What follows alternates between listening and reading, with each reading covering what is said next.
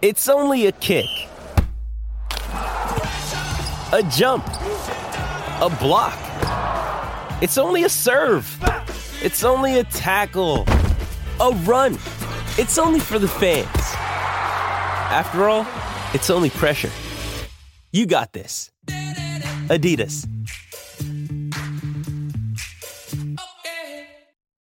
Finally, a bed that senses snoring and automatically responds. Meet the Ergo Smart Base from Tempur-Pedic, our first system that detects snoring, then automatically adjusts by raising the bed. Get your best sleep all night, every night. For a limited time, save up to $500 on select adjustable mattress sets and experience the deep, undisturbed sleep of Tempur-Pedic. Get full offer details at TempurPedic.com.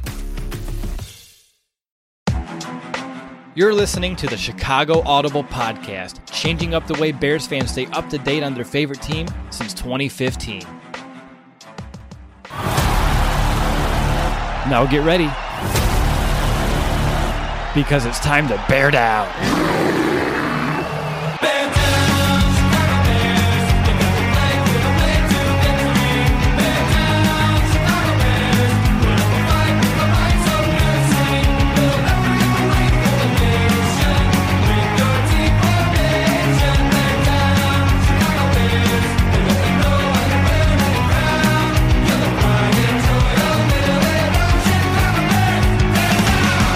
Welcome back, Bears fans, to another episode of the Chicago Audible. It's Thursday, September 24th, and it's time for our weekly game preview episode. I'm your host, Will DeWitt, and to help me get you prepared for this week's game against the Atlanta Falcons, I'm joined by my co-host, Nicholas Moriano, which, Nick, you are fresh out of puppy class. How'd it go this week? Better than the last time? Yes, it was much better than the last time. Brady was really good today, and I think I would say was the best puppy in the class, but, you know, it is a little bias in there. Yeah, but it went a lot better than last week. Can it go any worse than it did last week? Maybe it could have, but you're shaking your head no. So I'm going to agree with you there. And, Nick, before we jump into the show, I didn't want to take a moment to kind of just share our condolences to the family of Gale Sayers. The Bears did lose a legend yesterday, and you and I, we had a really awesome honor and privilege to see him last summer at the Bears 100 convention. I know you shared a video on social media of the ovation that he got when he was able to take the stage, be introduced there. And, you know, just thinking about that gives me a little bit of those goosebumps yet again and some of those chills. But it's always sad to see a legend go. I know a lot of Bears fans are hoping the Bears wear those all-white uniforms this week. It's possible that they could. Depends if they want to make a move like that. I think that would be incredible just to pay some tribute to Gale. But is there anything you wanted to say about Gale? You know, a great player, a great person off of the field as well. And don't want to have a huge segment on this, of course. We need to talk about a game, but I think we wouldn't be doing ourselves any favors if we didn't give Gale at least a moment here on our show. Yeah, absolutely. I mean, that's a guy that when you start to become a Bears fan, like that, those are like some of the highlights you see. And, you know, I think even like in today's day and age, Gale Sayers would have had success just because of how great of a runner he was. And, you know, just seeing the highlights, it was really cool to see. But like that moment when we were at the convention at Rosemont, seeing him come out there, you know, in the wheelchair, the crowd just was erupted really, and it did give you chills. And just watching that video again put me back in that space, and it was just really cool to see him one last time. And, you know, just rest in peace to a Bears legend. Let's just end it there. That was perfect, Nick. Well done. So rest in peace, Gale Sayers. A legend lost, but, you know, definitely haven't gained another one in itself. But, Nick, we have to talk Bears-Falcons. Bears have a chance here to go 3-0 here to start the season. And I think the Falcons are a team that they can definitely have a chance for. So usually how we've been starting these preview shows is sharing our initial perception of our upcoming opponent. I think I've started these the last 2 weeks. I'm going to give you the honor. What's your initial perception of the Falcons? And I'm never mind. I almost took it right out of the way. Go for it. I'm going to shut up. I mean, yeah, when you think about the Falcons, you know about their offense. You know about Matt Ryan, Julio Jones, and now Calvin Ridley, and just a team that has the opportunity to score at any given moment. But then there's that other side that I know Falcons fans are not happy about. It's really the comebacks that other teams are able to make against them. You see what happened in Dallas. Everyone knows what happened in the Super Bowl with the Patriots. So there's like two sides of this team, the one that can really score at any given moment, and then that other team that just allows teams to come back. It doesn't happen every time. But for the Falcons right now, they weren't very competitive last season. They're still looking for that first win. So all I know is that they're going to be hungry in this game. But it's a team that can score, but it can also have an opportunity to let another team back in a game. Yeah, it's the team that, like you said, on offense, they seem to be pretty dangerous. On defense, I think they leave a lot to be desired, at least if you are a Falcons fan. I think for you and I, we're liking what we're seeing. And on top of that, I think just riddled with injuries will be the extra just perception right now. They're dealing with a ton of injuries, getting bitten hard by that injury bug, and some key players like Julio Jones, who has not practiced this week. That really does bode well for the Chicago Bears, just losing out on an already team that's struggling. How personalized can a financial plan be when it's created by one of those robo-advisors? Plugging in standard algorithm to calculate insurance need and future wealth of random human client. Robots don't know you. We do.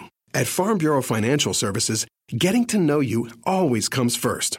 Together, we'll create a financial plan based on your specific goals. Find a local Farm Bureau advisor at fbfs.com/protect. It's your future. Let's protect it. Not having some key guys may just be, just another dagger for them. But yes, I don't want to call any week an easy week. Like you said, this team's going to be hungry. They're going to be borderline desperate, and a desperate, hungry football team is just as dangerous as a super talented team as well. Is there anything else on the initial perception before we jump into our 3 points on the Chicago Bears offense that we want to hit on? You know what? No, just because I know, obviously, we've done our homework, and this is where we're going to reveal what we actually know about this Falcons team. So let's get right into it.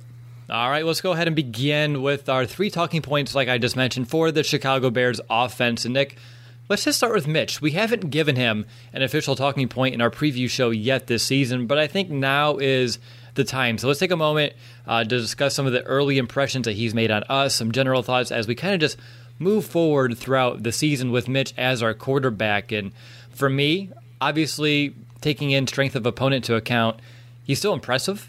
He's someone that he's leaving some throws out there, but he is finding ways to still lead this team to victories. He's putting this team in a position to succeed.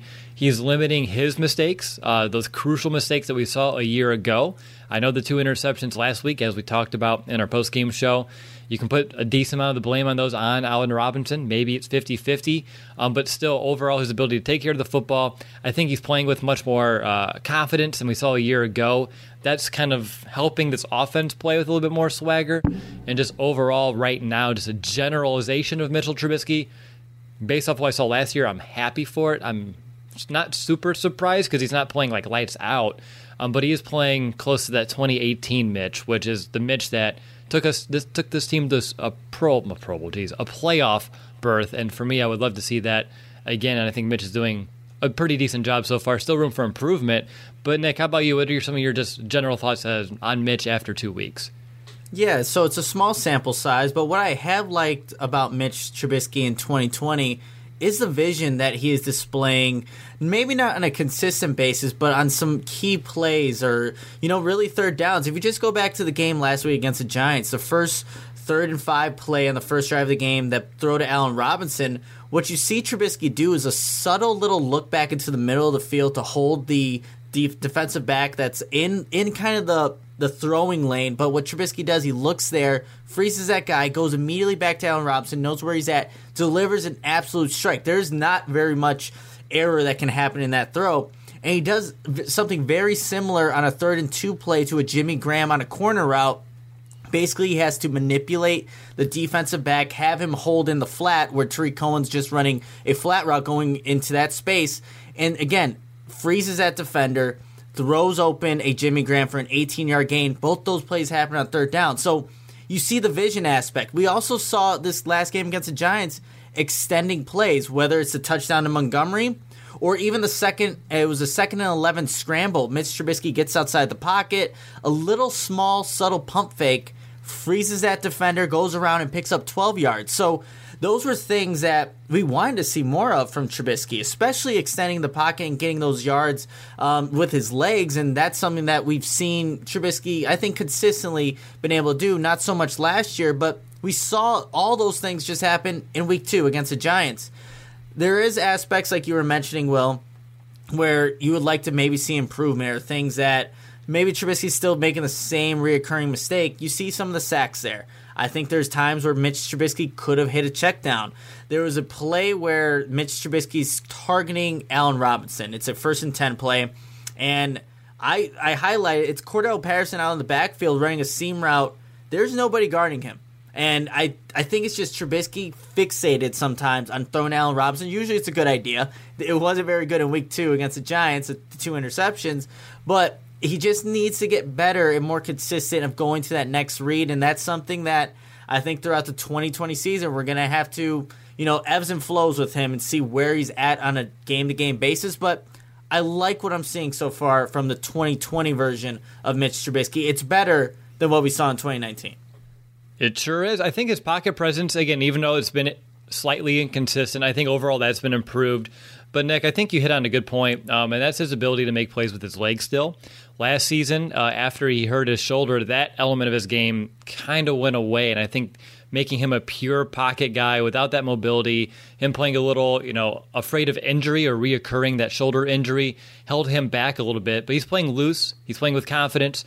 And, Nick, on top of that, he's averaging 2 more yards per rush this season so far than he did a year ago already. So he's getting back to that 2018 form when he was one of the better running quarterbacks in the NFL. I do think the legs play a big factor because they do put defenders in a conflict situation, and that's what you're seeing with that David Montgomery play. When he's scrambling to the right, defender gets sucked up, and then he's able to dump it over. Those are savvy moves that even in 2018, I don't know if you saw Mitch doing something that savvy. Like, he was able to run, but I never saw him run, allow a defender to kind of sneak up, and then just kind of do a layup over him. That's awesome to see, and I want to see him find a way to put more defenders in those conflict situations with his legs to give himself some easy throws outside of the pocket.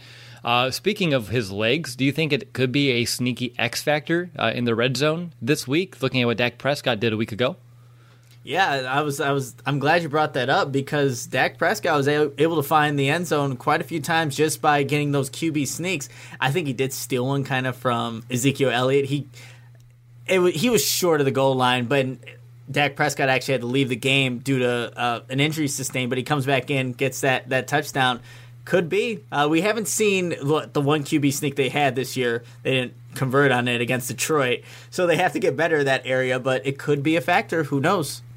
All right, so as we wrap up Mitch, just a simple question, and I just need a simple answer. Has he played better than you envisioned him playing throughout 2 weeks so far? As we were entering week 1, has he, I won't say exceeded your expectations, but is he playing maybe more polished than you thought he would be based on what we heard out of training camp?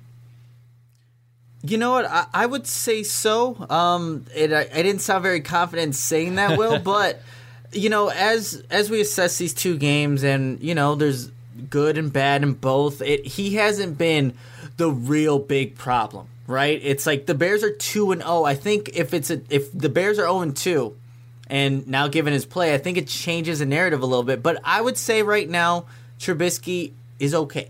I want to see it, again, more consistent. But you made a really good point on the postgame show. All these teams want to be more consistent. They didn't have a preseason. There's this condensed training camp. They're still trying to figure it out. There are good quarterbacks that are still struggling right now. So for right now, I'm okay with it. It needs to get better, though. For this team to beat better teams, not the Giants and Lions, he needs to be better. This offense needs to be better. But I'm okay with it. Just needs to see improvement. Yeah, I mean, sneakily enough, Indianapolis seems like it's going to be a difficult matchup next week with their secondary. Well, I'm getting way ahead of myself, but I think it's going to start getting real pretty soon, and we'll see too for the Falcons, and we'll talk about our thoughts on their secondary, but it should be a game that I think he could excel in. It'll be my way of just mentioning it here real quick. But let's shift our focus, Nick, to the Bears' rushing attack, because that's been a strong point for this Bears offense, and by the way, it's just great to see. They did get better at running the ball towards the end of last season, but it's even so, what we're seeing early on this year is completely different. You're seeing everybody get involved. You're seeing the offensive line, especially the interior, just dominating at the point of attack, whether it's James Daniels, Cody Whitehair, Jermaine Ifedi. Wide receivers aren't getting afraid of jumping in there as well downfield. Javon Wims, Darnell Mooney. Allen Robinson's always been a good blocker, but some of these other guys that maybe you didn't know they had that in them. They're making some great downfield blocks to help sustain these running plays. And then the tight ends, they've been a huge help as well, not just if they're running those 3 tight end sets, which I know they're playing a lot more of those compared to a year ago, which it helps when you have the talent at the position to do that. But Jimmy Graham, Cole Kmet, Demetrius Harris, they're all pitching in too to help these run plays. So it's really, Nick, it's a team effort. And I know a lot of people want to focus on the back. And look, Montgomery's doing well, which he is. But they're splitting up the carries. They're getting everyone involved in the blocking. And I think it's a mentality. It's almost like the Bears' identity is becoming run the football. Are you starting to feel that way too? Yeah, absolutely. Just seeing exactly what you mentioned, the personnel packages, the willingness to run more throughout an entire game and not abandon it. You see that this Bears team and what Matt Nagy's doing is really different from what he's been doing the first 2 years. And right now, given maybe your quarterback, the players on his team, that is something that I think is going to work for this Bears team. And hopefully they just continue building off of what they've done through 2 games. But like I'm going to highlight some certain players here. I'm going to start with my guy, James Daniels. I think he's been a lot better just in terms of playing a little bit faster. And he's not just when he's not engaged with somebody, he's not just standing there. He goes to look for work. I don't know if you saw the play, Will, but there's one where it's Charles Leno Jr.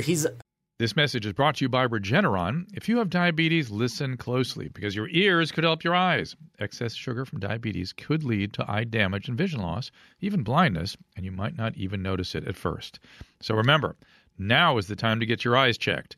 Eye care is especially important with diabetes. See a path forward with actions and potential treatment options that may help your eyes and protect against vision loss. Go see an eye care specialist and visit noweyesee.com to take charge of your eyesight. That is NOWEYESEE.com. Engage with the guy. James Daniels doesn't have anybody.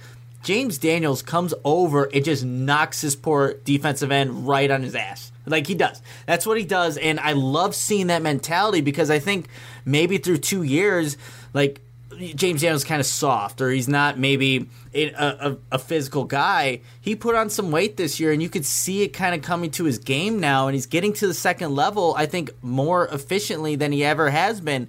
Obviously, there's times he's going to get beat, but I like what I'm seeing from him. He's a second-round draft pick. The Bears are expecting a lot from him. But you also see it from Charles Leno Jr. The way he's able to get out on outside zone runs or even on screens, that is working for the Bears, and that's why the Bears had success last Sunday against the Giants doing some of those things. So individual players are stepping up, and I know, Will, we talked about it. For this offensive line to get better, to buy into Juan Castillo's just scheme, individual guys had to step up. And through 2 games, I'm seeing that already. You absolutely are. I mean, it's a big reason why the Bears are averaging 142 yards per game on the ground, which is 9th in the NFL. Last year, they were towards the bottom of the barrel, 27th, only averaging about 91.1 yards. That's about a 50-yard difference per game, and that's incredible to see that kind of return on investment so soon with the Juan Castillo, and it's only just beginning. I think it can still get better. And so for me, Nick, when I'm looking at this, another question I have for you, week 1, we were down. We had to find a way to crawl back in, so we had to abandon the run a little bit. Last week, the Bears were ahead. They were trying to milk the clock, but when we got to that fourth quarter, you and I were both very impressed with what David Montgomery, coming back from the injury, what he was able to do. If the Bears can just stay in these games, either getting a lead or keeping them within a 1-score margin, I think they'll really rely on the rushing attack, start feeding in David Montgomery more. And do you envision what we saw being in that fourth quarter last week when they did kind of lean on number 32, that he's going to just get better as the game wears on with those extra touches? Because I think we saw what it could be or glimpses of it last week, but I'm curious, do you think if that's sustainable? Because I do. Yeah, I think David Montgomery is a guy that really can test a defense. Like, he's going to bring it every single play. It doesn't matter. Like, you saw the hit that he took and how he fell, on his neck there, but is able to come back in that game and still is fighting for yards. I think a defense feels that every single time he gets the ball there. And what really, I think, allows him to keep on having success, gaining positive yards, is just the patience that I've also seen in him in this through 2 games and maybe wasn't there or he didn't trust the line as much in 2019. You see these outside zone run plays where instead of outrunning his blocks, Montgomery waits a half a second, sees the hole and maybe goes a backside A-gap and then gets that 7-8 yard gain. So he could wear a defense down. And for the Bears right now, who are still trying to find exactly that perfect, I guess, flow of pass to run ratio and still put up points, you want to be able to lean on a David Montgomery. And so far, obviously we want to see improvement, but we've seen glimpses. And like you mentioned, I think it's only going to get better with Juan Castillo really at the helm and just teaching these guys how exactly he wants to run his run scheme. So just like Mitchell, the same question applies here, Nick. Has the running game exceeded your expectations so far? It has exceeded. I don't even know where my expectations were at.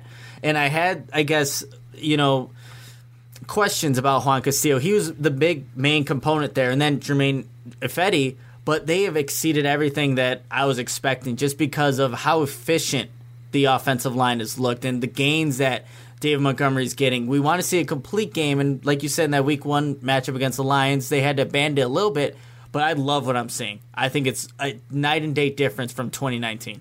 And I think this puts the Bears' offense in its best position to succeed. If they do, I think, continue to find a way to make the running attack its main identity, because it's going to help Mitch take some of the pressure off of him where he doesn't have to sling the rock 40, 45 times a game. It's going to put play action, make it more effective. Going back to what we talked about with Mitch's legs, putting those defenders in those conflict situations, muddy up what they need to do. Oh, it's a run. They take that one step in. We've talked about that in the podcast. If you get a linebacker taking a step, heck, even just a half a step forward before they have to go back to their read step backward, you can open up some of those windows over the middle of the field, and we're starting to see the Bears hit those two this year. So for me, the running game, as impressive as it is, I also want to make sure we're understanding, I think, its importance being almost like the gasoline that can make this offense really start churning. That's all I have right now for the running game. I know we'll talk about how we think it's going to fare so far this week later on the show, but is there anything else before we move on, Nick? No, like I said, I've been really impressed, and I'm looking forward to seeing what they can do throughout the rest of this 2020 season. For sure. Now let's go ahead. Let's actually bounce back, and let's get back to the Bears' passing game. The ball has been spread around pretty well. There's been 11 different Bears who have at least one target and a catch throughout 2 games, and I do want to focus on the wide receivers here. I know it's only been 2 weeks, but we're already being reintroduced to the peaks and the valleys that is Anthony Miller. A-Rob, he's coming off of a down game, and we do have guys like Darnell Mooney. And, Nick, I'll even throw in Javon Wims here, just because he was perceived of being on the roster bubble, maybe someone who was cut. And now he's coming in. He's made a few big catches, and he's also showing that willingness to get his hands dirty in the running game. When we're looking at the Bears wide receivers, I know we had a couple guys, like I mentioned, maybe with some rough games against the Giants. Perhaps they'll step back up here against the Falcons. But just overall throughout 2 weeks, how do you think this position is faring? Obviously, Darnell Mooney is a tremendous bright spot. Not, I would say a surprise, but we were expecting him to have some sort of impact. Didn't think it to be this close out of the gate. But what's your overall impression on the wide receiver group so far? Yeah, it's been an interesting, I think, 2 games for the wide receivers. You see, Allen Robinson, Anthony Miller be the focal points in Week 1, and then they're not even a part of the equation really in Week 2 against the Giants, and other guys are kind of stepping up. Darnell Mooney, Javon Wims having a couple of third down receptions. So it's been a mixed bag, honestly, and I do want to see more consistency from that group, and it all starts with Allen Robinson. I think it was a down game for him against the Giants. It really was, and for Anthony Miller, we thought, okay, this is perfect. He has a good start to the season, Week 1 against the Lions. He can only do, good things from here, now Week 2, and he has a couple of opportunities to make some big plays for this Bears offense, the biggest one being that touchdown drop after a turnover. And obviously he doesn't make the plays, and these are what came out of the press conferences later after the game was that Anthony Miller on the 3rd down and 6th play that was towards the left sideline, he ran his route short. So those are the growing pains that we constantly are hearing from Anthony Miller, just mental lapses. You need to know how much depth you need to get on a route and where to break it off at. So we're still seeing it, but it's been a mixed bag, honestly. Well, I'm glad to see Darnell Mooney stepping up, but I also really wanted to see Riley Ridley at some point. He hasn't gotten time. It's been nice to see Javon Wims make a couple plays here and there, even blocking downfield on certain plays. But like I said, it's been a mixed bag from all these guys, and I want to see, just like the quarterback position, But going back, everyone wants to see consistency. That is a group that I expect a little bit more from because I know there's a lot of talent there. I just need to see it on a consistent basis. If a ball's thrown that way for Anthony Miller, he needs to make that catch. Allen Robinson, he makes that catch over Bradbury 9 times out of 10. So right. I need to see it next week or this Sunday against the Falcons. Yeah, exactly. And I think they have the matchups here to do it. I think what you said sums it up pretty well. And as much as I say last week, we're disappointed in a few guys, it gets me super excited about this offense's potential because we just talked about this running game being a huge strength. And if that can happen with the talent that they have at wide receiver, and if they can just get some sort of even keel Mitch, that's a real, I wouldn't say like an offense that would just scare the pants off of every defense, but that's an offense that is competent, that can be effective, that can put points up on the board. And with this Bears defense, which we'll talk about in just another minute, that's a recipe for the Bears to get back to the playoffs and be, I'm not going to use the C word here on the show just yet. It's only entering week 3, but I would say a very interesting football team if they can find a way to tap into all of this potential on a consistent basis. Like you, I mean, what worries me, though, about Anthony Miller is that we saw this last year, and we saw this in his rookie year, where he can have such a big game, and then he just drops off. And I know it's only 1 week, and I'm hoping he doesn't drop off for consecutive weeks, and that's what we're going to find out here in just a few days. But he had such a big game against Detroit. I make the mistake, and I throw him in my starting lineup in like 3 different fantasy leagues, so you can blame me for perhaps all the extra pressure that was put on his shoulders. But dang, and then I put him off. He's going to be in my bench again this week. So hopefully that means he's going to light it up. I'd be okay with those points living on my bench. And then when it comes to Darnell Mooney, Nick, do you think he's on track or is already becoming that wide receiver 2? I mean, we talked about him taking over for Ted Ginn, which is supposed to be that Z position, that Z receiver, which is the second technical receiver with Miller being in the slot. But from a snaps perspective, it seems like he's going to be out there second behind an Allen Robinson if this trajectory keeps going the same way.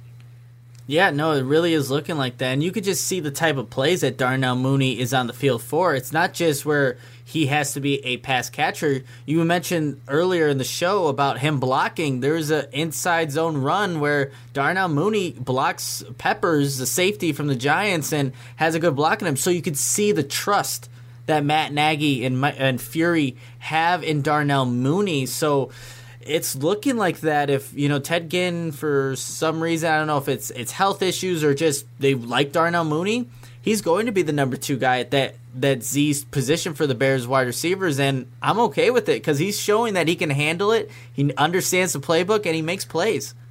Yeah, I mean, between Mooney, who he seems wise and savvy and above his years, and we'll talk about another rookie that's doing the same thing on defense, not just for 2020. I'm excited for the future here in Chicago with a couple of these young studs that the Bears seem to have themselves on this roster. Is there anything else about the wide receivers? Again, consistency, just like everyone else on this team, is what we're looking for, and I think you and I are right where they have a lot of talent, and I don't think they've really tapped into it just yet, and I think there's a lot more beneath the surface that they can really hone into, and if they can have that just be the supplemental factor with that run game that we talked about a few minutes ago, again, this offense has the potential to be, I'll use the word dangerous, for sure. Anything else on the receiving core? Riley Ridley, I don't know if we'll see him this week. Ted Ginn Jr., I doubt he even suits up again. I know he had the Veteran Day off. Maybe they're thinking about putting him out there on Sunday, but he was a healthy scratch. Depends on how the Bears want to attack this Falcons defense, but I don't think they would need him for any case this week. Well, I mean, look, they're probably going to have to keep up with the high scoring of the Falcons. Maybe they do have another active wide receiver, but yeah, like what we were saying, we expect to see more out of this group, and I think they have a really good opportunity to do that against an Atlanta Falcons defense this week. All right, let's go ahead and transition over to that Bears defense, and I'd love to just kind of begin this by focusing on the Bears cornerback duo to kind of kick things off because they've just been so damn impressive. Jalen Johnson, so good. He's a player that's at a very high level, and he's only entering the 3rd game of his young career, and so is Kyle Fuller. Kyle Fuller, out of quarterbacks that were at least out there for 50 coverage snaps so far this season, leads the NFL with the lowest pass rating allowed at 27.1, and Jalen Johnson's not too far behind him. He's at a 64.2 26.2. He's only allowed 5 catches on 12 targets for 79 yards, and Fuller's only allowed 6 catches on 15 targets. Quarterbacks are not having a lot of success when they are going after both of these Bears outside corners. Nick, is it a stretch to say that those two may be the strength of this defense entering Week 3? No, that's not a stretch at all, Will. I know you had a couple of great tweets just, again, displaying the passing ratings when quarterbacks are throwing either one to either side. And when you look at it, and the pass rush has been a little up and down too. This whole team has, right? They're 2-0, and everything's been up and down. But those cornerbacks, I love what I'm seeing out of them.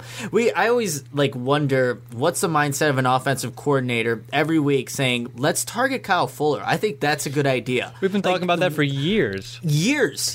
And you just read off the stats here, targeted 15 times, tied for 5th most, but has allowed a passer rating of 27.3.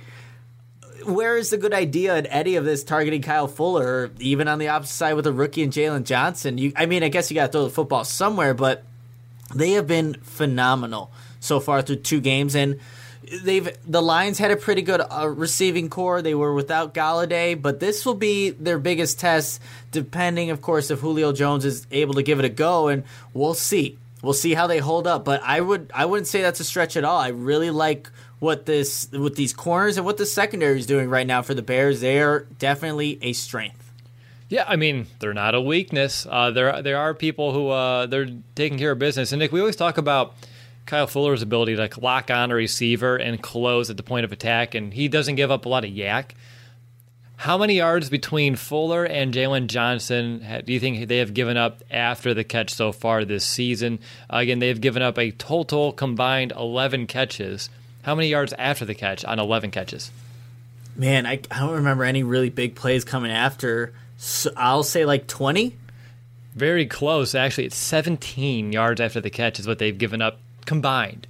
Only 8 for Kyle Fuller. Finally, a bed that senses snoring and automatically responds. Meet the Ergo Smart Base from Tempur-Pedic, our first system that detects snoring, then automatically adjusts by raising the bed. Get your best sleep all night, every night. For a limited time, save up to $500 on select adjustable mattress sets and experience the deep, undisturbed sleep of Tempur-Pedic. Get full offer details at TempurPedic.com. 9 for Jalen Johnson, and you're looking at other people like L'Jarius Sneed out of Kansas City, who's up there with Kyle Fuller, but he's allowed 30 yards after the catch. Fabian Morrow from the Washington football team, 31 yards after the catch as well. So it's guys who are in the same realm in terms of completions allowed, passer rating allowed, but they're giving up more yards after the catch, but our guys aren't. And I would make sure that Bears fans know that and just understand that these guys are really good at, even if they do allow a catch, the damage is severely minimal, which really does help not extend those drives, of course, but they're not a liability on the outside. And not only are they good at getting passes defensed or interceptions or just being locked on and forcing an incomplete ball, again, if it actually ends up being caught, it's for minimal impact after the catch. They just kind of, okay, you caught the ball 9 yards down the field, tackle them, or 10 yards, whatever it is, but they don't make matters worse by missing tackles or allowing a receiver to kind of gain a lot of additional yards after the fact. But this week they do have a challenge. You have Calvin Ridley, Julio Jones maybe, and Russell Gage, who, by the way, he's putting together a very nice season as well. Do you think they're up to the challenge? We can throw in Buster Screen here if we need, but because I know Gage plays a lot of slot, but do you think the Bears cornerbacks in general are up to the challenge this week? It's a tough task, but personally, I think they're ready for it. Yeah, and they have to be, because that's what Atlanta's most likely going to do, pass the ball. And through 2 weeks, the Bears' corners have been targeted, I think, 5th most in terms of passing plays to the outside. So it's a challenge that they have to be willing to take. And I know just the mentality, especially with a Jalen Johnson as a rookie, like that guy, he's ready for anything. It doesn't matter who's opposite of him. He's going to be ready. And we already know Kyle Fuller is a veteran and knows exactly what each team's going to bring at him. So, yeah, this secondary will be ready. And, I liked what Chuck Pagano said after the week 1 victory over the Lions. Like he said, this defense will get better, and it's starting to get that way, especially in the secondary, and especially with those two cornerbacks. But they're going to be ready for this challenge, and there's only going to be I don't know if there's going to be better wide receiver cores, but come Sunday they're going to have a good one, and they'll rise to the occasion for sure.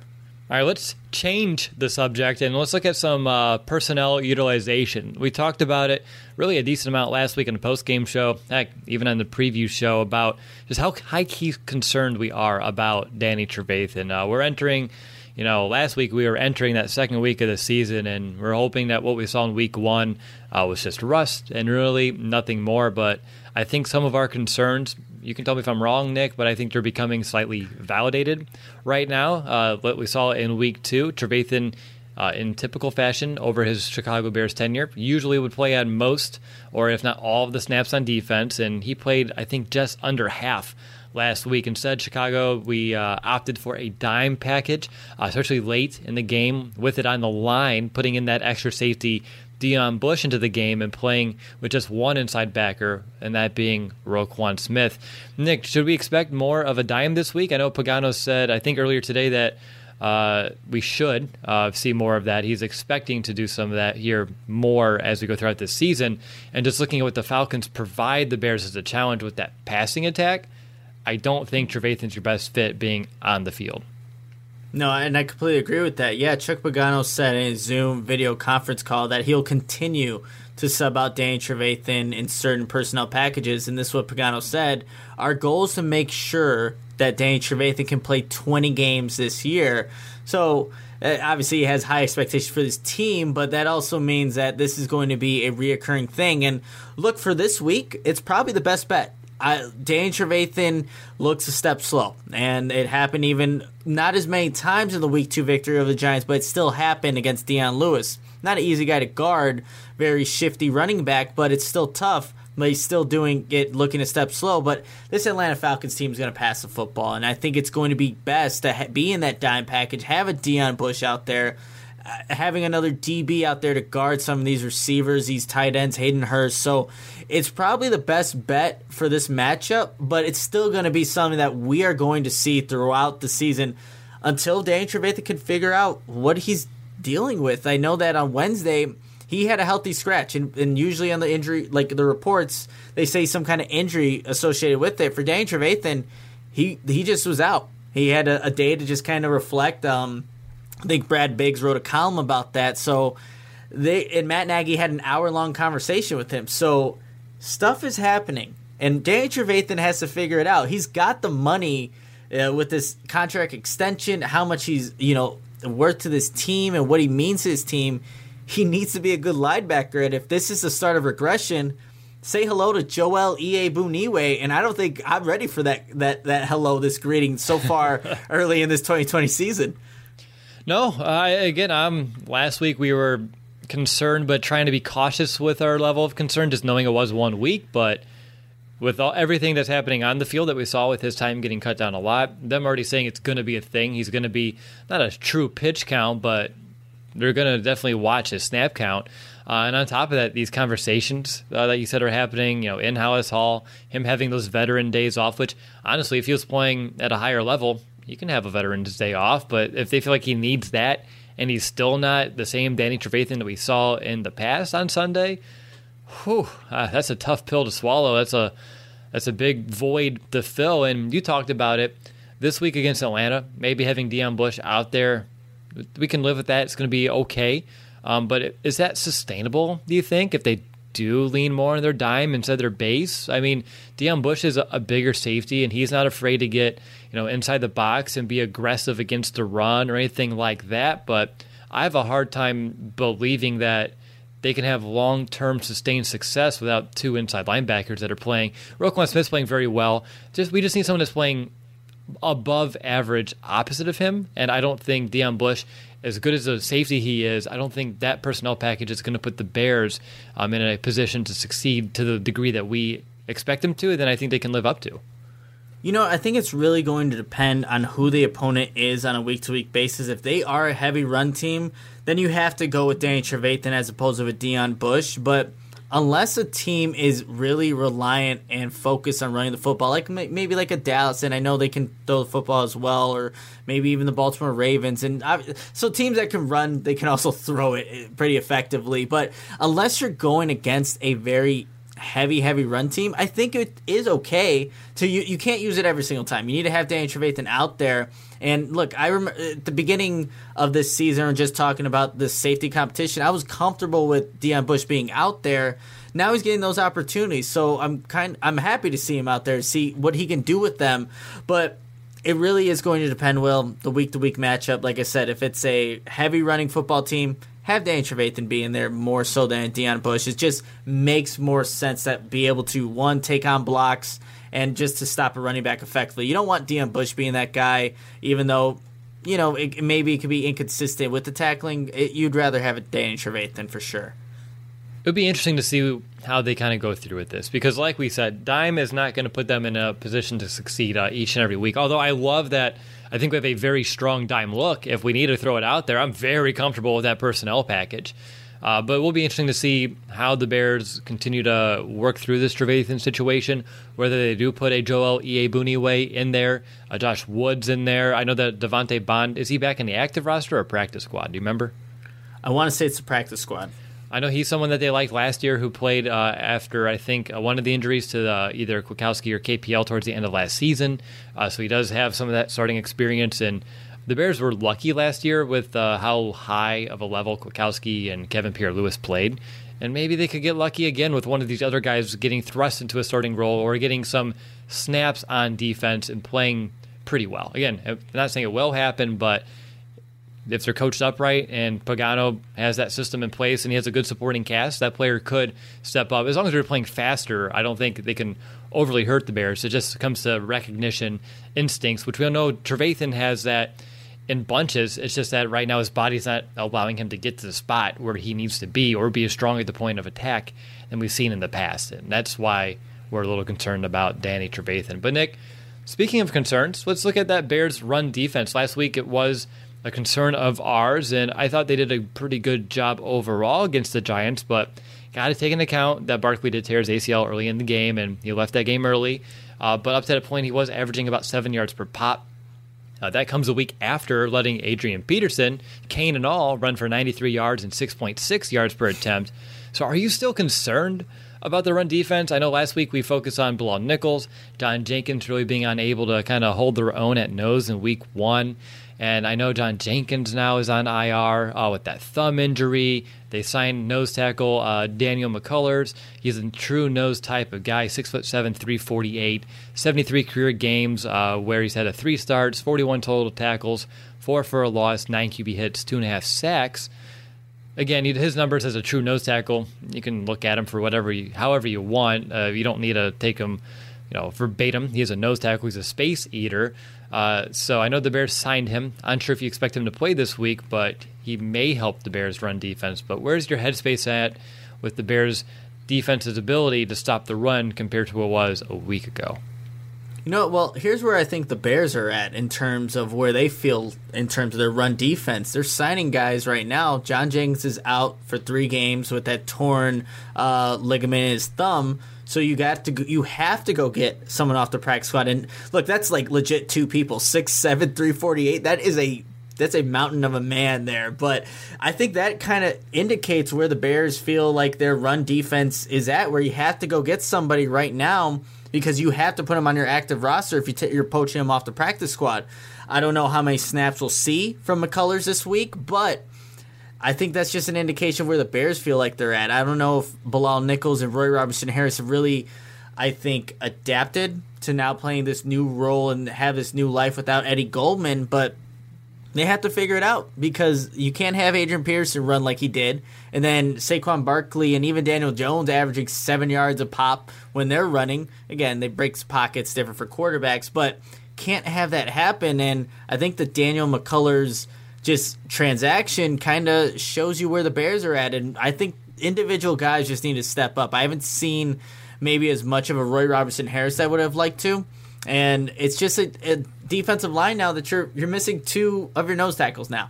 So it doesn't make it easy, but this defense has the players, I still believe, has the players that can stop the run. We've seen them dominant. That was with Eddie Goldman, but I still think they have the guys that are capable of putting up more of an effort than what we've seen through 2 weeks. Yeah, and again, it's kind of deceiving a little bit when you look at like total numbers, because the Bears' run defense is ranked towards the top of the league, but they're not getting that many attempts on them. The average, especially when it's some of these starting running backs, and Adrian Peterson, Saquon Barkley, again, two very good running backs, opposite end of their career spectrum right now, but still two very talented backs. But I know week one, maybe it's that first game live contact, and they're not used to Adrian Peterson anymore here, playing in the North. Second week, Saquon Barkley, I know he was coming off a very poor week one. He had something to prove, and I mean, he only had a couple big runs. He did have a couple that were shut down, and then he went out, so maybe that also skews his average a little bit. So overall, I would say I was pleased with what I saw last week, but I still know there is more on the table, and I don't think we need to hit into all the specifics. Just knowing that there's room to grow, I think, is good enough here, and I think that's something we got to keep monitoring each week, because the Bears are so good at stopping the run the past few seasons. It's disconcerting to see it not live up to that standard. I think we understand why with that issue at nose tackle, moving guys out of position. But let's see. Maybe not this week, but McCullers could end up being not a huge difference maker in terms of like his numbers, but schematically wise, he could put people back in a position to succeed if he can eat double teams, ensure that the A gap doesn't get just blown wide open. I think he could have a very sneakily good impact on this defense as we go through the rest of the season. Something to keep an eye on. Anything else on defense? Go ahead. It's funny you mention McCullers and like sneaky, because there's nothing sneaky about, like, you see that man no matter wherever you're at, you're gonna notice it. But I just found that funny. No, it was like underratedness sneaky, not like sneaky on the field. You're not gonna hide him, but underrated. How about that?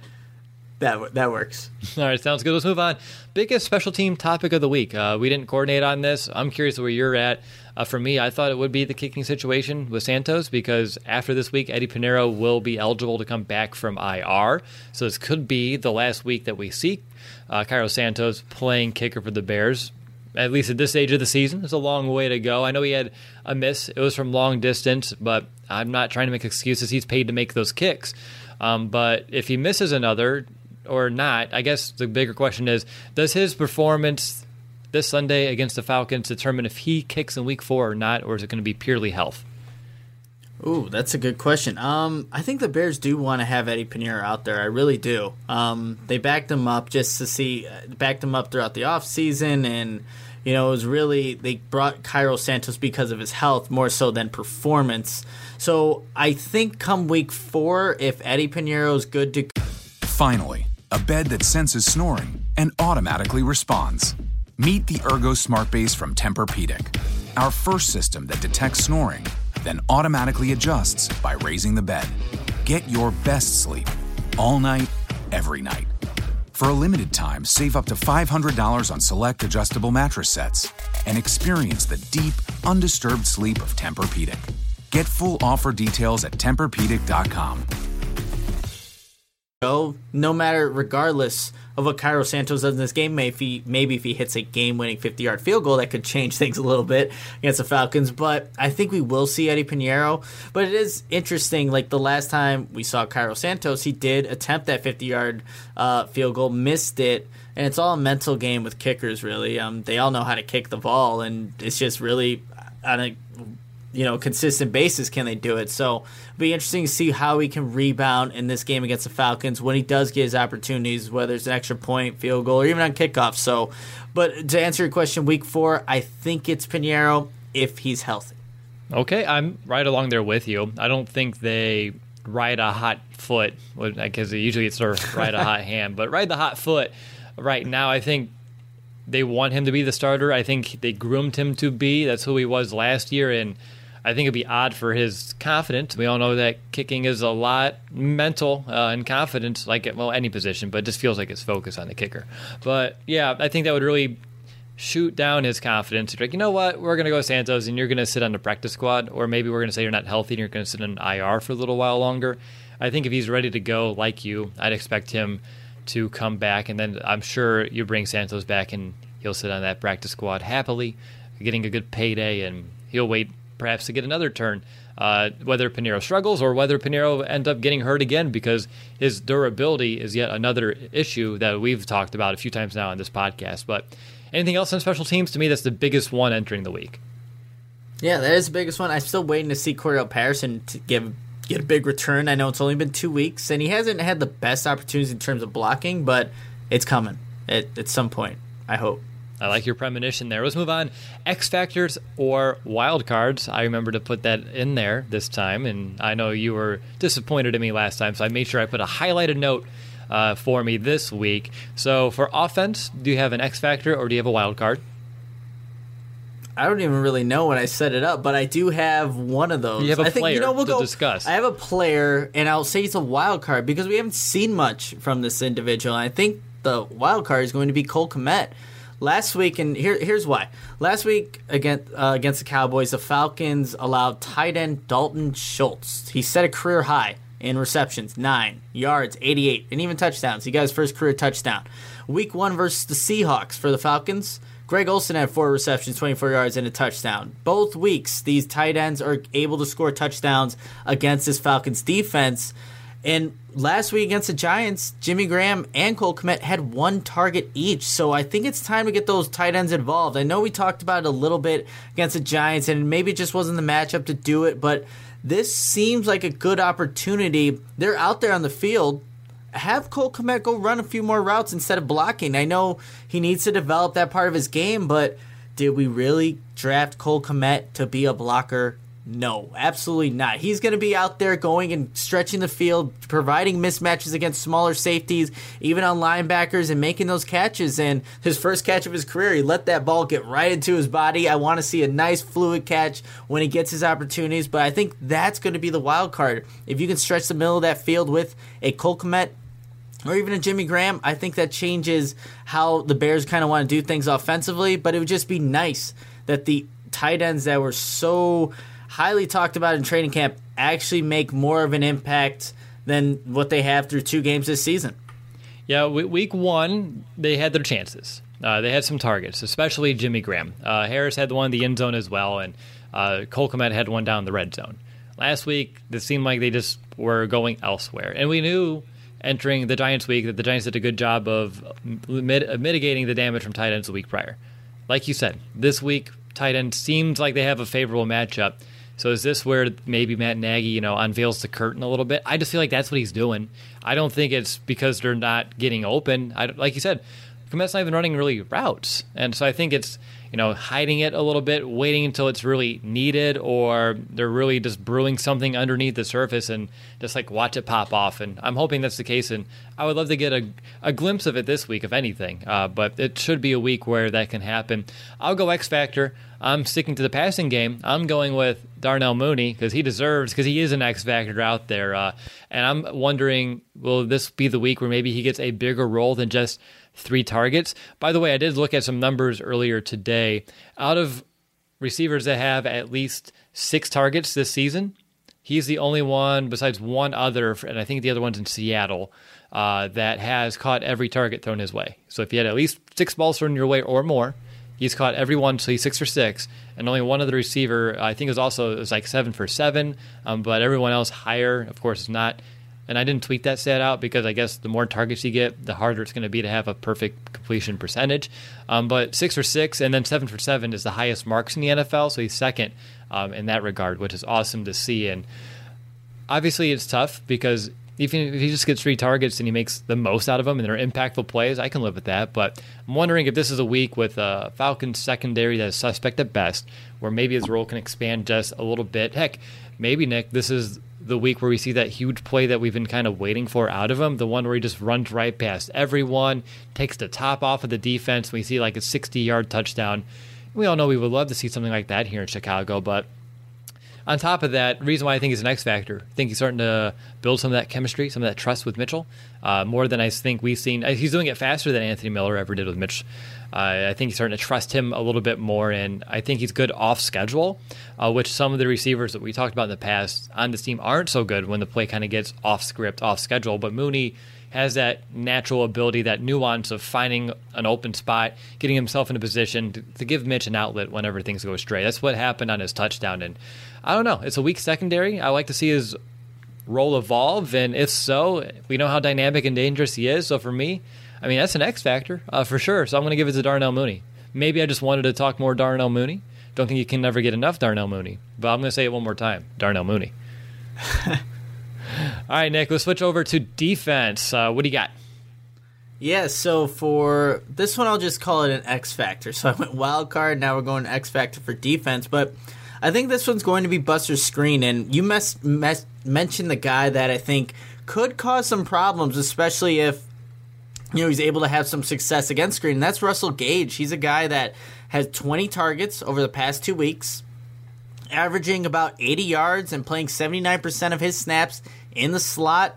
He has 15 receptions, 106 yards, and a touchdown this season. In Week 1 versus Seattle, went off for 9 receptions and 114 yards. And looking at how the Bears have faced slot receivers through 2 weeks, Amendola from Detroit Lions and Golden Tate from the New York Giants each had 5 receptions. So they're seeing the volume in some of the production and the throws going to these slot receivers. And what I saw from Russell Gage is that the Falcons like to put him in a bunch of different spots on the field, too. He threw what should have been a touchdown pass to Julio Jones, but he drops it. There was a jet sweep that he's on. So he is like our version of a Cordell Patterson, or I would actually say more like a Tariq Cohen, but bigger. So he's able to do all these different things. He's more receiver type than, Tariq Cohen is running back type, but he does a little bit of everything, and he's going to, especially if Julio Jones can't give it a go this week, you're going to see his production, his targets just go up, and it's got to be Buster Skrine being that guy that can really lock him down or just disrupt his route long enough for the pass rush to make its presence felt. So X Factor, Buster Skrine, and it's going to really be specifically on Russell Gage. Well, there you go. By the way, I had that one in my notes. I had a secondary one because I thought by chance he would have this one, but you said it. Gage, another area I had in my notes that you didn't mention, so I'll just supplement yours real quick. Just how good he is after the catch. 64 yards of yak, which is a team high for Atlanta. Buster Skrine here in Chicago has given up the most yards after a catch on this defense with over 80 so far throughout 2 games. Yes, that's more than Danny Trevathan. Yes, that's, I guess, impressive in its own right, but Buster Skrine, his ability, if he does allow catches to Gage, to take him down in open space. And again, the key word I mentioned earlier with the outside corners that they do well is limiting the damage, making sure the impact is minimal after the catch.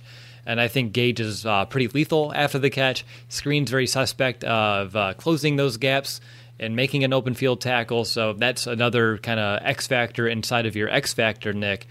So for mine, I went back to Deion Bush. We kind of talked about it. Falcons are pass heavy. They have a lot of playmakers, and we mentioned Bush. He's going to see some decent playing time this week. So my 2 questions that I'm curious and I'm watching for this week: 1, can he just remain strong in coverage and not be a liability out there? I believe so. And then number 2, if the Bears do want him more in this base, can he still be stout against the run inside of the box? Because if they notice the Bears are in that dime package, you have Todd Gurley out there, they can quickly check to a run and see if they can expose this Bears defense in that way. So if they do anything close to that, Deion Bush's ability to be a run stopper inside the box is going to be another kind of wrinkle that I'm watching for out of him this week. So that's why, to me, he's an X factor on this Chicago Bears defense. And Nick, I know we have some X factors of our own that we want to mention about our show and the support that they've given us this week. So you want to go ahead and take it over? Yeah, absolutely. So we do have some X factors, those wild cards that you don't see on screen or anything like that. But these are the people that have donated to our podcast just throughout the months and maybe even first timers. So we're here to give those shout outs for those individuals. And starting our shout outs, I want to give this shout out to Aaron Whitler. So Aaron, thank you so much, first timer. Really appreciate the donation. It helps us to run this show. And again, we're really appreciative of your donation. And the second person I have here, Will, is Brian Young, who actually grew up in Green Bay, Wisconsin, but of course, Bears fan, and he's supporting the Bears out there, grew up there. So, Brian, again, thank you so much for your generous donation. Will and I greatly appreciate it. Hey, I mean, to grow up a Bears fan in Green Bay, Wisconsin proves that, you don't need to always be a product of your environment. You can be smarter than that. So that's great work by Brian to do that. So kudos to you, man. I'm sure that's tough, and just want to make sure you know I understand that, and I'm appreciative that you're able to hang through over the years. I know there's had to be some real rough Monday mornings, showing, heck, just going around town. So that's awesome. Thank you so much for your donation. Over on my end, I have one from a longtime listener, Isaac Siegel. He's been around for a while, giving us a nice donation as well. He's from Wisconsin, so 2 people from Wisconsin helping out the show this week, which is pretty awesome. So Isaac, thank you so much for your support. And then Nick, throughout the show, we got a super chat from Jamal Foster as well. So I want to give you, Jamal, a shout out. We saw that super chat come in. I just want to thank you very much for your support of our show. Again, it does cost money to host the streaming software, our website, getting the podcast out, things like that, and having support from our listeners to kind of help us. So that way it's not out of pocket is a great just way to show your appreciation for us. And Nick and I, we just have so much gratitude and appreciation right back for you to helping us out, because in the past it was all, hey, out of our pockets. And the fact that you like our show enough to kind of help us sustain this without, eating into our own, accounts, it's great. And it just really helps things out. So we do thank each and every one of you for the shout outs. Nick, I'm sure there are people wondering, hey, how can I help support the show? Do you want to let people know how they can do that?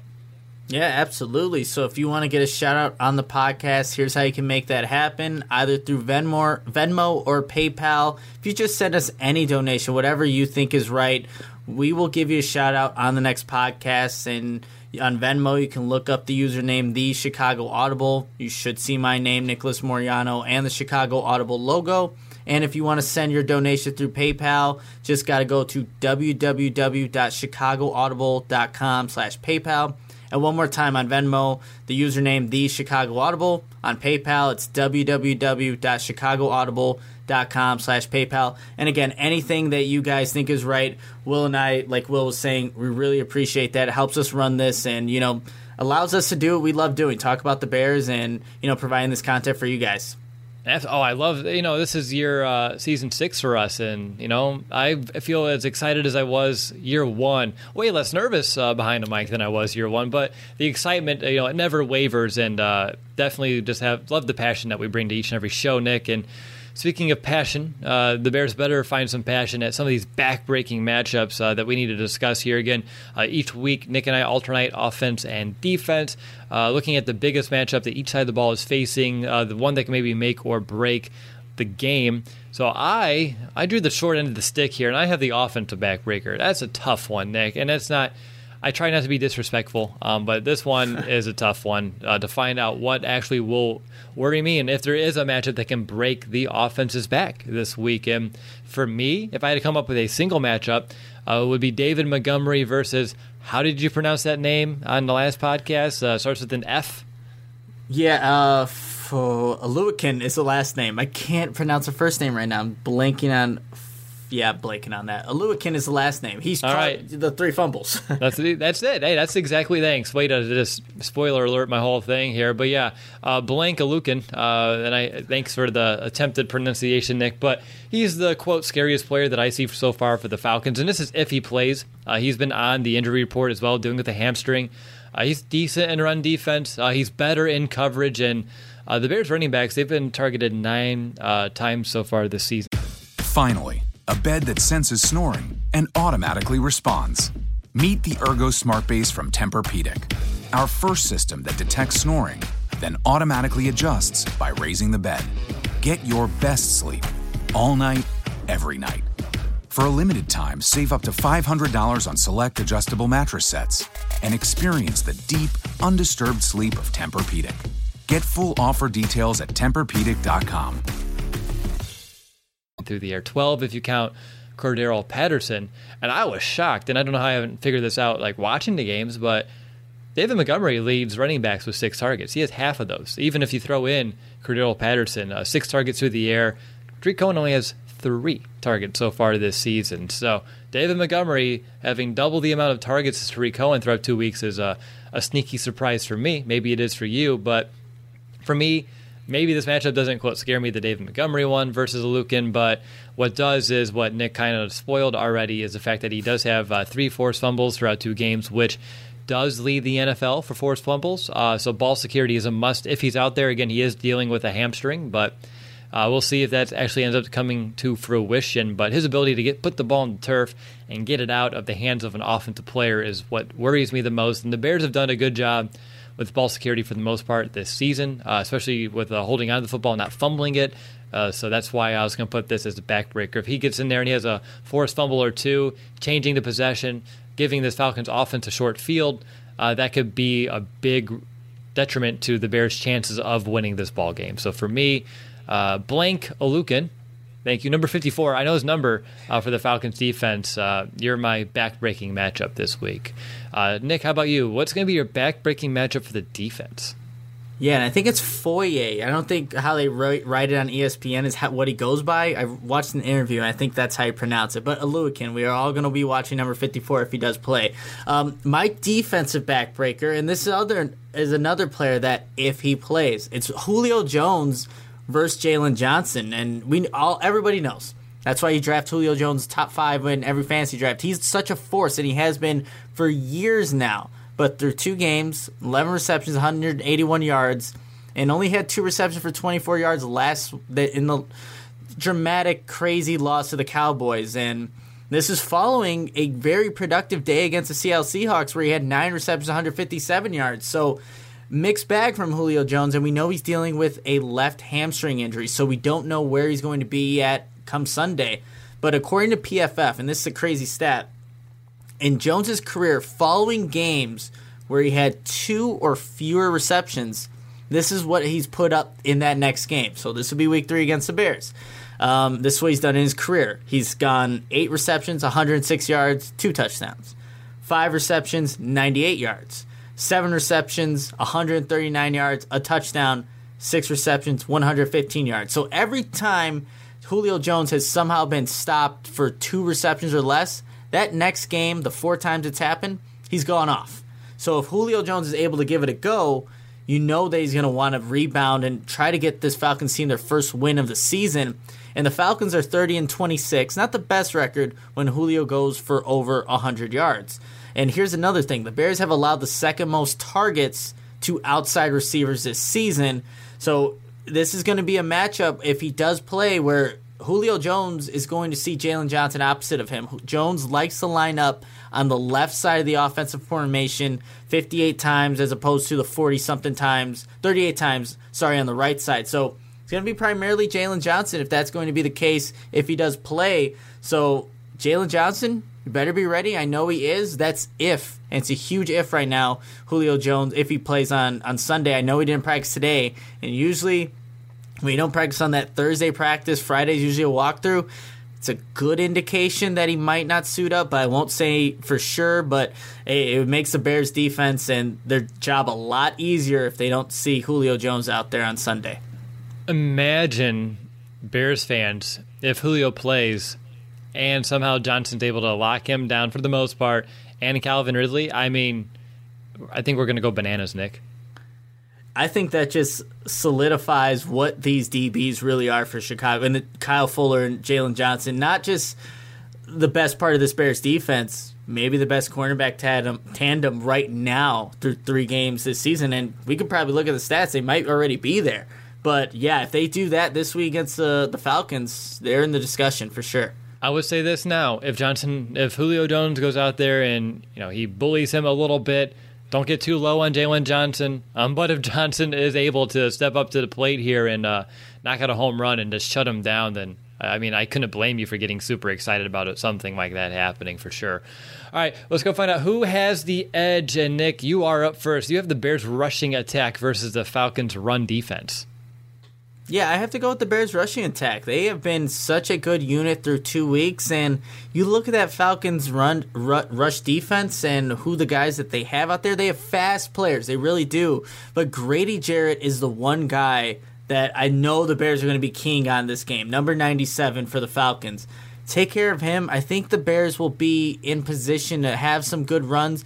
Maybe this is more of a passing game for the Bears because they like the matchups out there, so you won't see as many runs, but I like the Bears rushing attack versus Falcons run defense. All right. I have the Bears passing attack versus that Falcons secondary.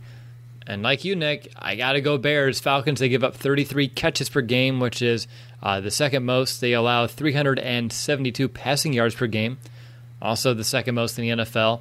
And the quarterbacks have an average pass rating of 124.7 against the secondary right now, which is the second highest in the NFL. By the way, fun fact, Bears defense has the lowest pass rating allowed so far this season, which is a tremendous in of it itself.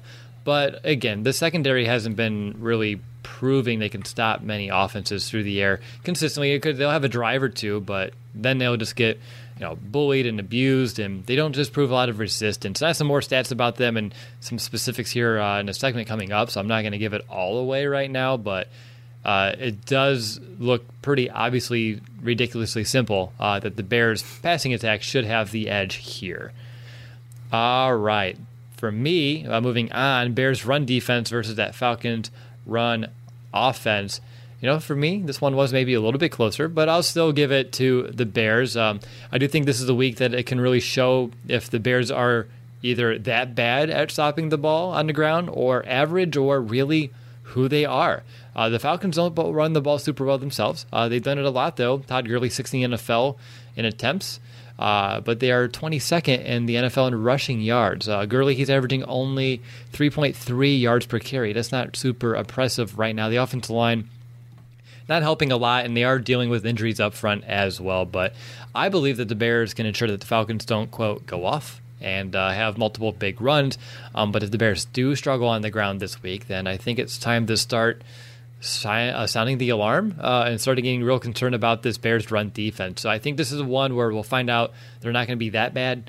They're fine. But if they prove me wrong here, then that's when I think our level of concern for their inability to stop the run, to me, gets 100% solidified. So I think we'll find out here this week. Nick, how about you for the Bears passing defense versus that Falcons passing attack? Yeah, this one was really tough, Will. I mean, this is where really the Falcons excel. This is their bread and butter of a team, just really doing it through the air. And the receivers that they have, we talked about them. But I think it really all depends on Julio Jones. And even if he's a fraction of himself, we saw he only put up 2 receptions, 24 yards, had a drop touchdown. And he can still do damage, don't get me wrong. But this Bears pass defense, we were talking about, is this the strength of this Bears team, these cornerbacks, these guys in the secondary? And, we agreed that it definitely is. It's right at this point in time, it is. And that pass rush is starting to come alive with Robert Quinn getting more snaps now, hopefully in week 3. We saw what he did on his first play. It was a fumble, and Khalil Mack recovers it. So, and this is a tough matchup with the Falcons' offensive line. They're a pretty good unit. And I could be a little biased here, but I'm going to give the slight edge to the Bears. I think that even despite the firepower that we all know the Falcons have, I'm factoring in the presence of Robert Quinn, Khalil Mack, and just these cornerback safeties that the Bears do have, and Roquan Smith. It's a whole entire unit for this pass defense, and I think the Bears just have a bunch of playmakers that can mitigate the damage just enough from the Falcons to where the Bears will be in favor on the winning side of this matchup. How close was this for you? Is it something that is close, or do you think the Bears have a handy advantage? No, I mean, I think if the Falcons are going to win, it's going to be through the air. And there's just going to be big plays that happen. We haven't seen that happen, though, with the Bears defense. We just haven't seen those really big plays happen, and this is a desperate football team. So, yeah, it was close for me, but, as we kind of talked throughout the show, I think it just solidified that the Bears, they have an ascending defense. I wouldn't say great yet. It's ascending from what we expected, and I think we're going to see a little bit of every single level of it come together on Sunday. All right, let's go ahead. Let's enter the Coach's Corner. In this segment, we are discussing an opponent's strength that the Bears must overcome, as well as a weakness that the Bears must not allow to be an issue and one that they can exploit. So, Nick, this week you have the strength. So what are the Falcons good at, and what must the Bears do to combat that? I feel like you almost probably said it all. You know, I said it all, but I'm so glad that I forget things, and I didn't go down to all the stats I had for this segment. So I said none of them in that previous speech there. But here we go. The passing for the Falcons is their strength. Like I was just talking about, 350.5 yards per game, second most behind, ironically, the Buffalo Bills. I would not have expected that, but they're second there. Matt Ryan's 6 passing touchdowns is tied for second most in the league. Matt Ryan has produced 38 first downs passing through 2 weeks, which is the most and ranked number 1 in the NFL. The Falcons have only given up 3 sacks all season, so tied with 5 other teams in that category. So the way to mitigate all this, and I think for the Bears to have success against this Falcons offense, they have to apply pressure. That's really what it is. Through 2 games, Ryan is the 5th most pressured quarterback in the league in how they account pressure. That's hurries, hits, and sacks. So 21 times teams in the past 2 weeks have applied pressure on Matt Ryan. So 5th most in the league. He's a pocket passer. If you can get him off his mark, like most quarterbacks, you're going to get him off his accuracy, just his target, his read, whatever it may be. So pressure is going to be huge. And we know the Falcons, again, love to pass the ball. In terms of intended air yards, they're ranked number 5 in the league, and what that basically means, where the ball is intended to go, it's intended at 9.4 yards, so they like to hit on these big plays. So I was just talking about this Bears defense thus far has not given up big plays. The Falcons like to go for that home run ball. So it's going to be about mitigating explosive plays, getting pressure on Matt Ryan. You do that, the Bears will have a chance and be in this game. Most likely it's going to be a close one. It has been the first 2 weeks for the Bears, so I think that's going to be the recipe for success. It's not some crazy answer. Just apply pressure on Matt Ryan and limit the explosive plays. This Bears defense will have a chance. The Bears will be in a position to win the game if they can do that. All right. Weirdly enough, Nick, very similar to yours. I'm just going to flip it. The Falcons can't stop anyone through the air, and the Bears better find a way to make sure this isn't the week where they figure things out. Or just looking at them, it's the Bears just seem to find a way to execute the plays because they're going to be there to be made. And if I'm just going to be serious and specific, you just got to freaking attack this secondary. You have Darqueze Dennard. You just have to expose him. He plays nickel. Most targeted player. He has 20 balls so far thrown his way. He's allowed catches on 16. Only 1 pass defensed, and just overall leaving a lot there for the Falcons. Then on the outside, you have Isaiah Oliver, A.J. Terrell, who's a rookie. Right now, I would say Oliver's their best corner right now, but he still allows a high percentage of catches, 14 yards per completion. And Terrell, he's definitely showing he's what a rookie corner should look like, and not everyone can be a Jalen Johnson. But Terrell, he's allowing a near perfect passer rating when targeted this year, 153.2.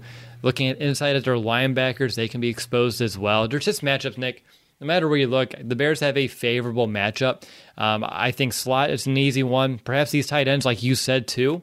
They've allowed for tight ends so far this season. You talked about them individually, but combining everything, they've allowed tight ends to catch 15 of 17 targets this year with 146 yards and 2 touchdowns. I think you can expose them with your tight ends. I think whoever you have in slot, whether it's Miller, whether it's Robinson on the down, you can expose them as well. So for me, just get yourself in a matchup, execute it, no drop passes, no allowing those 50-50 balls or even those 60-40 balls to go in the other direction this week. And for Mitch, he needs to put the ball on the point because if he's putting these off or he's not leading his receivers and he's making the job easier for the secondary, that it shouldn't be because they shouldn't be in a good position anyway. Making it just so much easier, I think that's not going to bode well for the Bears. So, again, the Falcons are bad at stopping anyone through the air, and the Bears just must not allow Week 3 to be the week. They put it all together, and they figure it out. That would be bad news for Chicago. And that would really put a damper on, I think, our expectations for this offense overall. All right, Nick, it's time for some predictions, and we're going to wrap up the show, get our weekly predictions in, and then we'll head on out. So, as we always do, let's begin with our bold prediction. Curious which way you want to go here. What's going to be your Week 3 bold prediction here in 2020? Yes, so the Bears have only given up 1 passing touchdown all season. The touchdown to T.J. Hockenson in Week 1 against Detroit. That's going to remain true after this game. The Bears are not going to allow a passing touchdown against the high-flying, high-scoring, dynamic Falcons offense. No passing touchdowns. The Bears, and this is going to be a credit to Jalen Johnson, Kyle Fuller, Ajax, the Bears defense for not allowing it to happen. Not say they're not going to score touchdowns. They're just not going to happen through the air. So bold prediction, they still, after 3 weeks, will only have given up one passing touchdown. I like that, and that is bold given what the Falcons have been able to do through the air, but I think that's one that is potentially obtainable. So I'm excited to see how that one comes together. I'll go offense. You talked about it earlier, the tight ends. I just mentioned the tight end, so why not have a bold prediction centered around the tight end position? So I have Cole Kmet and Jimmy Graham coming away with touchdowns in this game, and again, Falcons are very bad at covering tight ends, very vulnerable, allowing tight ends to get some decent production. And I didn't mention this earlier in the show, but the Falcons are pretty poor in the red zone. They're allowing touchdowns on 90% of the trips inside the red zone. That's 9 touchdowns out of 10 red zone trips allowed. Cole Kmet, Jimmy Graham, we know they can make their living down there in that constricted area of the field. Tall guys go up and get it. So for me, each tight end coming away with a touchdown is going to be my bold prediction. And I did make up 2, and I like sharing this other one too. Why not? This one's for the receivers. Darnell Mooney and Allen Robinson will post over 110 receiving yards each. So if you go back to week 1, the Falcons allowed 2 90-yard receivers for 92 and 95. Week 2, they allowed 2 100-yard receivers, 106 and 100. So for week 3, they're going to go up to the next 10, and they're going to allow 2 110-yard receivers. And I'll give it to Mooney and Allen Robinson. I really like that one. That's good homework by you, just researching and finding that trend there with the receivers. So, yeah, if that one comes true, we're definitely going to see Darnell Mooney hopefully have one of those bigger plays that we've been waiting to see. Absolutely, yeah. I was like, I feel a pattern's brewing, and it's not a sustainable pattern because then by the week 5 they're allowing 2 200-yard receivers, and that's just not going to happen. But at least through the first 3 weeks, maybe it's something that could be obtained. Still bold, and that's why it's fitting here. But Nick, when it's all said and done, who's going to be the MVP? Yeah, I think just talk it through it. Well, I just think it's set up for Kyle Fuller to be the most valuable Bear in this game, given what the Falcons love to do in passing the football. And I think Calvin Ridley, he's a matchup. He's going to be a good matchup for Kyle Fuller. He loves to run those double moves, and we know that at times that Kyle Fuller could be a little aggressive on jump routes. He's got to make real sure that what he's seeing Ridley do in terms of route running is the intended route and not a double move that he did against the Cowboys last week and got a couple touchdowns for. So, but I think Kyle Fuller's up to the challenge just given how he's played this season. He's going to get a lot of targets this game, regardless of where Julio Jones, if he plays, if he doesn't. But I think when it's all said and done, we're gonna look back at this game and say, hey, it's because of Kyle Fuller and what he did to those receivers at wherever side of the field or whoever's on that right side, that Kyle Fuller is the reason why the Bears won this game, making a couple plays, maybe batting a ball up in the air for A. Jackson to get that pick 6 that we all know that he really, really wants. So I think by the end of it, it will be Kyle Fuller as the MVP. I like it. Kyle Fuller, he deserves the love, the credit, and if he does have a big game like we're hoping he can, with a matchup like he's having across from him, it would be well-deserved. That's a really good choice there, Nick. I'll go ahead and go do offense for mine. It looks like we're doing defense and offense here right now for this prediction end of the show, but I'll give it to Allen Robinson. At least, I'm not going to give it to him. He has to earn it, but I'll predict it's going to be Allen Robinson. He did have that down game last week, and I'm sure he's hungry and wanting to put that behind him, especially as he's going through contract talks. You need those good games in order to really sell yourself a little bit more. And we've mentioned the Falcons, they've given up some big days to wideouts. Robinson, he's up there with guys like Tyler Lockett, Amari Cooper, and he does lead the team in targets with 18, which is more than double the next highest Bear. So we all know he's going to get his chances. Like you said near the top of the show, maybe Trubisky goes to him too much by default, but he's going to get his looks today, and I think, Sunday, and he'll go ahead and he'll make some big plays. He'll get a score, and he'll be that consistent player that we expect him to be out there on Sunday. And with the Bears probably going to be relying on their passing attack more than their running, but you say that, even who knows, they may just run it down the Falcons' throats or just really stick to it. But I feel like we'll have bigger plays from Allen Robinson this week that are going to give him rights to the MVP honors come the postgame show. All right, Nick, it's time to figure out who is going to win this game. Again, we reached 2-0 so far this season, so we've both been hitting pretty good here with the Bears. We do have that fun bet at the end of the year. One of us is going to end up having to wear Lions gear, Packers gear, Vikings gear, and head around downtown Chicago, Soldier Field, and just be embarrassed going around the city like that. No one wants that. So when you're looking at this Week 3 matchup with our ever-important picks, who do you have winning? What's the final score going to be? Yeah, again, talking about this, Will, it's set up for the Bears to get that third straight victory. It really is. I think that the way that the Falcons have to win this game, I think it's really applying pressure on Mitch and not allow him to sit nicely in the pocket and really dissect this defense. But every team so far that the Falcons have played, Falcons and Seahawks, have had plenty of time to throw and have just been able to pick apart this defense and have the red zone success. And I just don't think they're going to do that against an O-line that has improved, that can, not only pass blocking but run blocking. So I had the Bears winning, and the Falcons are just giving away points to everybody. It's 39 points per game that they're, I think, allowing on defense. Something crazy. I think the Bears can finally hit that 30 mark. I think I had scoring 30 last week. They were definitely on pace for that, and then the second half happened. But 30...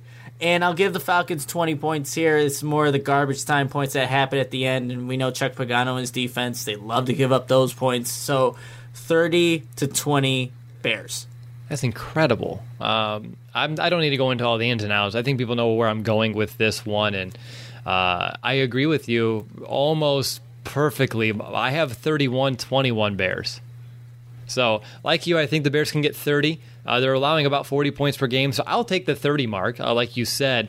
And then on top of that, I think the Falcons, with their potency on offense, they'll find their way into the end zone. I think it's going to be hard to completely shut them out. And the Bears' defense, they've been inconsistent too. We need to be honest on that front as well. They haven't been overly great or anything of that nature. They've showed it in spurts, but we do need to see it for all 4 quarters too. But yeah, very crazy that we're just 1 point off on each of the scores. So it's pretty much even here. We both have it being a 10-point game. That would be the Bears' first double-digit or 2-score lead since or victory since Week 4 of last year, and it's now Week 3, 2020. So that's interesting. Hopefully it comes to fruition. It would be nice to have a game that would be double digits, to say the least. I think we would both love to talk about that. But, Nick, what's going to be your confidence meter? Obviously, I think we're going to be a little bit more confident than we were in weeks past, just given our scores. Yeah, given our score, I think, I was giving them 30 last week against the Giants, and it didn't happen. But I am feeling really good about this matchup. I know the Falcons, they're going to pull out everything to try and get a victory in this 2020 season. But I think when it all said and done, the Bears just have a little bit too much on both sides, really. And even that's the offense, guys. So I really think they can have a good day on Sunday. Confidence, I'm going to give them an 8. I like where the Bears are at. I like the weaknesses they can exploit for the defense on the Falcons, and really what this Bears defense can do to that Falcons offense. So I like the matchups, and I think the Bears, I'm feeling pretty confident about them. I'll give them a solid 8. You're at an 8. Wow, that's interesting. I actually had an 8.2. So I'm a little bit more confident with you, but I also had the Bears scoring 1 more point. So I guess this makes a lot of sense. But yeah, this is the first time that I think either of us has been the 8 so far this year. So I don't know if that's a good thing or a bad thing. I always get a little nervous whenever I do allow myself to be confident in this team's ability to take care of business, because we all know they love to make it much harder than it ever needs to be. But like you, it's both sides of the ball. I feel like the Bears, on at least their defense, I think matches up well against this offense and should be able to take away some of their strengths, at least enough to a degree where they're not just going to be able to steamroll over this defense by any means. Offensively, I think we're built to be able to take advantage of their defense, and when you put those two together, it should be a recipe for success. It shouldn't be any more complicated than that. But, Nick, any final thoughts as we kind of wrap things up here? No, I'm just really excited to see what this offense can potentially do. maybe play a full, complete game would be nice to see from Mitchell Trubisky and the entire unit from Matt Nagy, what that could do moving forward for the Bears. And look, I don't want to get ahead of themselves, but this is a matchup to really do that. Take advantage of a struggling team, and hopefully they can come out and have a very successful on both sides of the ball. A complete game on defense as well would be great to see. Everything coming together for the Bears against a bad football team. That's all I have for the final thoughts, but it should be a fun one on Sunday. Nick, have anything else? Yeah, I just want to see a complete game, all 4 quarters, both sides of the ball, humming, no issues whatsoever. Every play's perfect. Every play the Bears have is a touchdown. Every play on defense is an interception, and that's it. That's all I'm hoping for here, right? Is that what I heard? You know what? I kind of just want to have a comfortable day on Sunday. These last 2 weeks have just been last play of the game where I'm like, all right, what kind of post-game show is this going to be? Yeah. Am I going to be, exactly? I just want a comfortable game. Is that too much to ask for in 2020? Just a solid one-sided victory? Nick, that's all I want. That's too much to ask for most seasons for the Chicago Bears. So don't throw 2020 in the mix here. That's probably why we're having it the way we've had. But like you, Nick, I'm hoping that the Bears can take advantage here. I think this is a matchup where they should be able to win, as we've expressed, and they can start this season 3-0. I mean, 3-0 is an excellent start to this year. The Colts coming up a week after, as much as their defense, I think, is surprising people, I think they're still beatable.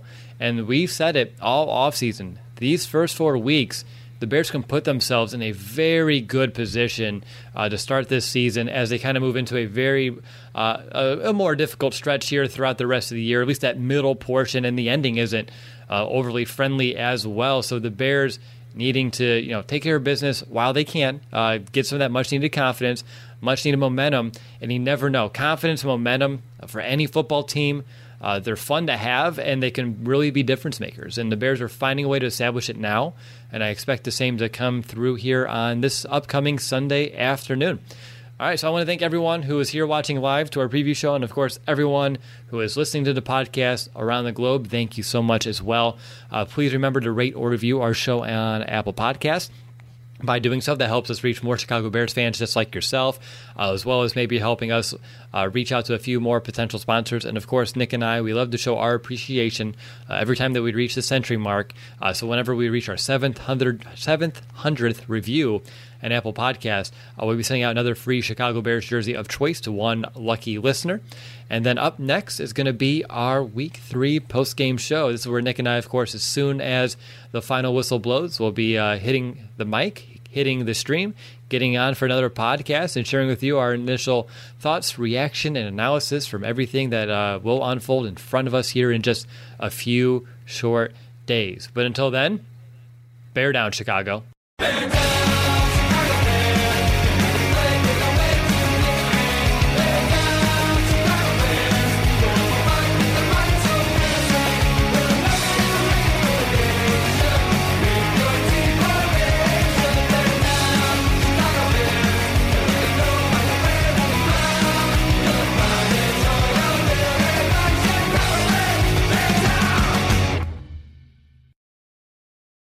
Without the ones like you, who work tirelessly to keep things running, everything would suddenly stop.